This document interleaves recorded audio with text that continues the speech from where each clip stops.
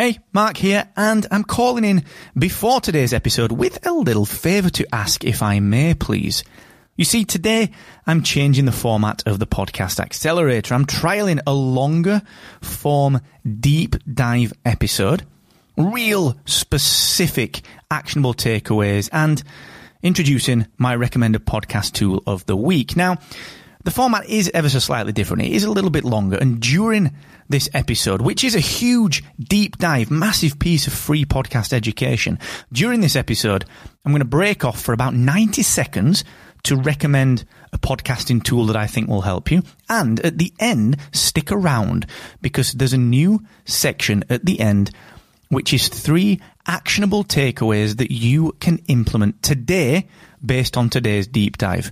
So let me know what you think of this new format, please. That's the favour that I'm asking. You can do that on Twitter at Mr. Asquith, and you can get the written version of this over on my Twitter profile as well. Once again, that's at Mr. Asquith, and enjoy this episode of the Podcast Accelerator. There are just some things in podcasting that remain confusing no matter how long you have been researching how to start your own podcast. And a podcast RSS feed and the jargon and the technical terms can be one of those such things. But no more. Today on the Podcast Accelerator, I'm going to demystify in simple, non-jargon terms exactly what a podcast RSS feed is and exactly how and why it works. This, of course, is the Podcast Accelerator. I'm your host, Mark Asquith, CEO and co-founder of Rebel Base Media, where we make podcasting technology, of course, including Captivate.fm, the world's only growth-oriented podcast host, where we generate thousands and thousands of RSS feeds for podcasts every single day. Go and check out Captivate if you're not already using it for your hosting. Maybe you're using one of the other hosting platforms to distribute your show to Apple and Spotify. And maybe you're thinking, do you know what? I kind of wish the service was just a little bit more personal and the platform was a little easier to use. Well, Captivate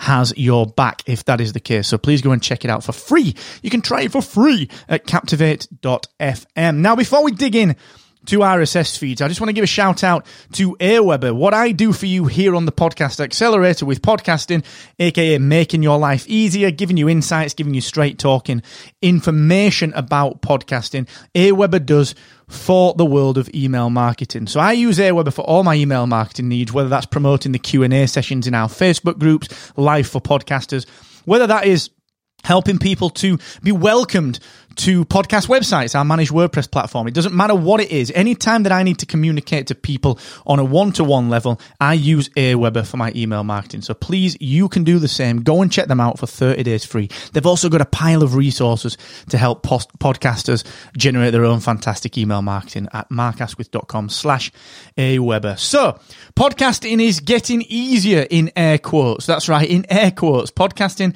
is getting easier, but there will always be questions. And one that comes up time and time again for new podcasters is about what exactly an RSS feed does. So here is a simple, no jargon explanation. Okay, your podcast host, whether that's Captivate or another host, let's assume you're using Captivate. What happens is Captivate will generate something called an RSS feed, RSS, which stands for really simple syndication, okay? But really, what I want you to do is think about this RSS feed like a box. And that box is full of goodies. It's full of episodes. It's full of files. It's full of audio and pictures and information about other episodes and various other things to do with your podcast. Now, the way that this works is that when you build your podcast, when you create your podcast on something like Captivate, you set up the information about your podcast in your show settings. So what you do is you upload a nice cover art, you upload a title, and you say, okay, this is called the Podcast Accelerator. You upload a description, you type a description in to Captivate show settings or your other host show settings. And what that does is it builds a label alongside categories. So you put your categories in there. So you might say, all right, the Podcast Accelerator is a technology podcast. And then category number 2 is it's an education podcast. And category number 3 is it's a hobby podcast. So you pick your categories. And what that does is the show settings essentially act like a label that is stuck to the outside of the box. And anyone looking at the box can say, oh, right, what's in there is information about podcasting, straight talking news and reactions. It's called the Podcast Accelerator. That's the picture for it. Oh, and that's what categories it lives in. So this is a box of information. And when you change your show settings, that information gets labeled. Okay, so it sticks a label on the box of information. Now, inside the box is, imagine you open up a cardboard box, a big cardboard box. And inside that box, you have little compartments. And each compartment is an episode, okay? And inside that episode, you've, of course, got information about the episode. So you open up one compartment and you say, oh, that's episode 1. And it's got a title. And it's got a picture associated with it. It's got an MP3 file associated with it and some show notes and some other things like information about whether it's explicit or not, and information about what episode number it is and the time that it was published and the date that it was published, and whether it's a bonus or a trailer or a normal episode. And that information is relevant to that one episode. So every time you create a new episode of your podcast, what you do is you essentially open up the box, your RSS feed, and when you click publish, what happens is another compartment is created inside the RSS feed, inside that box of information, that basically says, here's an episode, and here's all the information associated with that. Okay? So imagine you've got 100 episodes inside your podcast. You've published 100 episodes, okay? What you end up with, the RSS feed, is basically, here's a box of content. And when you look at the box of content, when you look at the RSS feed, you get information about the box. What's in the box? Well, it's information on podcasting. This is the title of the podcast. This is the description of the podcast. This is the picture of the podcast. This is when it comes out. This is the categories that it lives in. This is all the information you need about the show. And that's sort of stuck to the outside of this box. And then, to recap, when you open up the box, inside that box, you've got containers, little compartments for each episode, and each episode has its own information inside it. So you open up one of the little compartments, and inside the compartment is an episode which has got its own picture, its own MP3 file, its own title, its own release date, its own release time, its own explicit setting, and so on and so forth. Now, that's what an RSS feed is. So Captivate, or your podcast host, if you don't use Captivate yet, Captivate will generate that RSS feed, and that is delivered via a URL. So my RSS feed URL is feeds, feeds.captivate.fm/podcast accelerator. That's the location of the RSS feed. That's the location of the box. So that's like going into a storage room, walking into a big storage unit, and needing to get from the reception person the location of that box. Hey, can you just tell me where that box lives? Yeah, of course I can. It's at feeds.captivate.fm/podcast accelerator. Cool, thank you. And when I go to that location, I get information on the box, which is the feed information, the title of the show, the cover art of the show, the description of the show. And then when I open the box up, I get all of the different episodes in different compartments with information inside there about where the MP3 file lives, what the episode title is, what the episode show notes are, the episode number, and so on and so forth. So that's what an RSS feed is. And then what you do, you basically tell Apple Podcasts, so in Captivate, you go to your distribution area, or in your other host, if they have a simple distribution area like Captivate does, go to your Captivate distribution area, and you can submit that to Apple. So basically, let's use Apple as the example. Everywhere else is the same, but we'll use Apple as the example. What we do is, when we launch our podcast, we just have to tell them where our box is. And we just tell them once.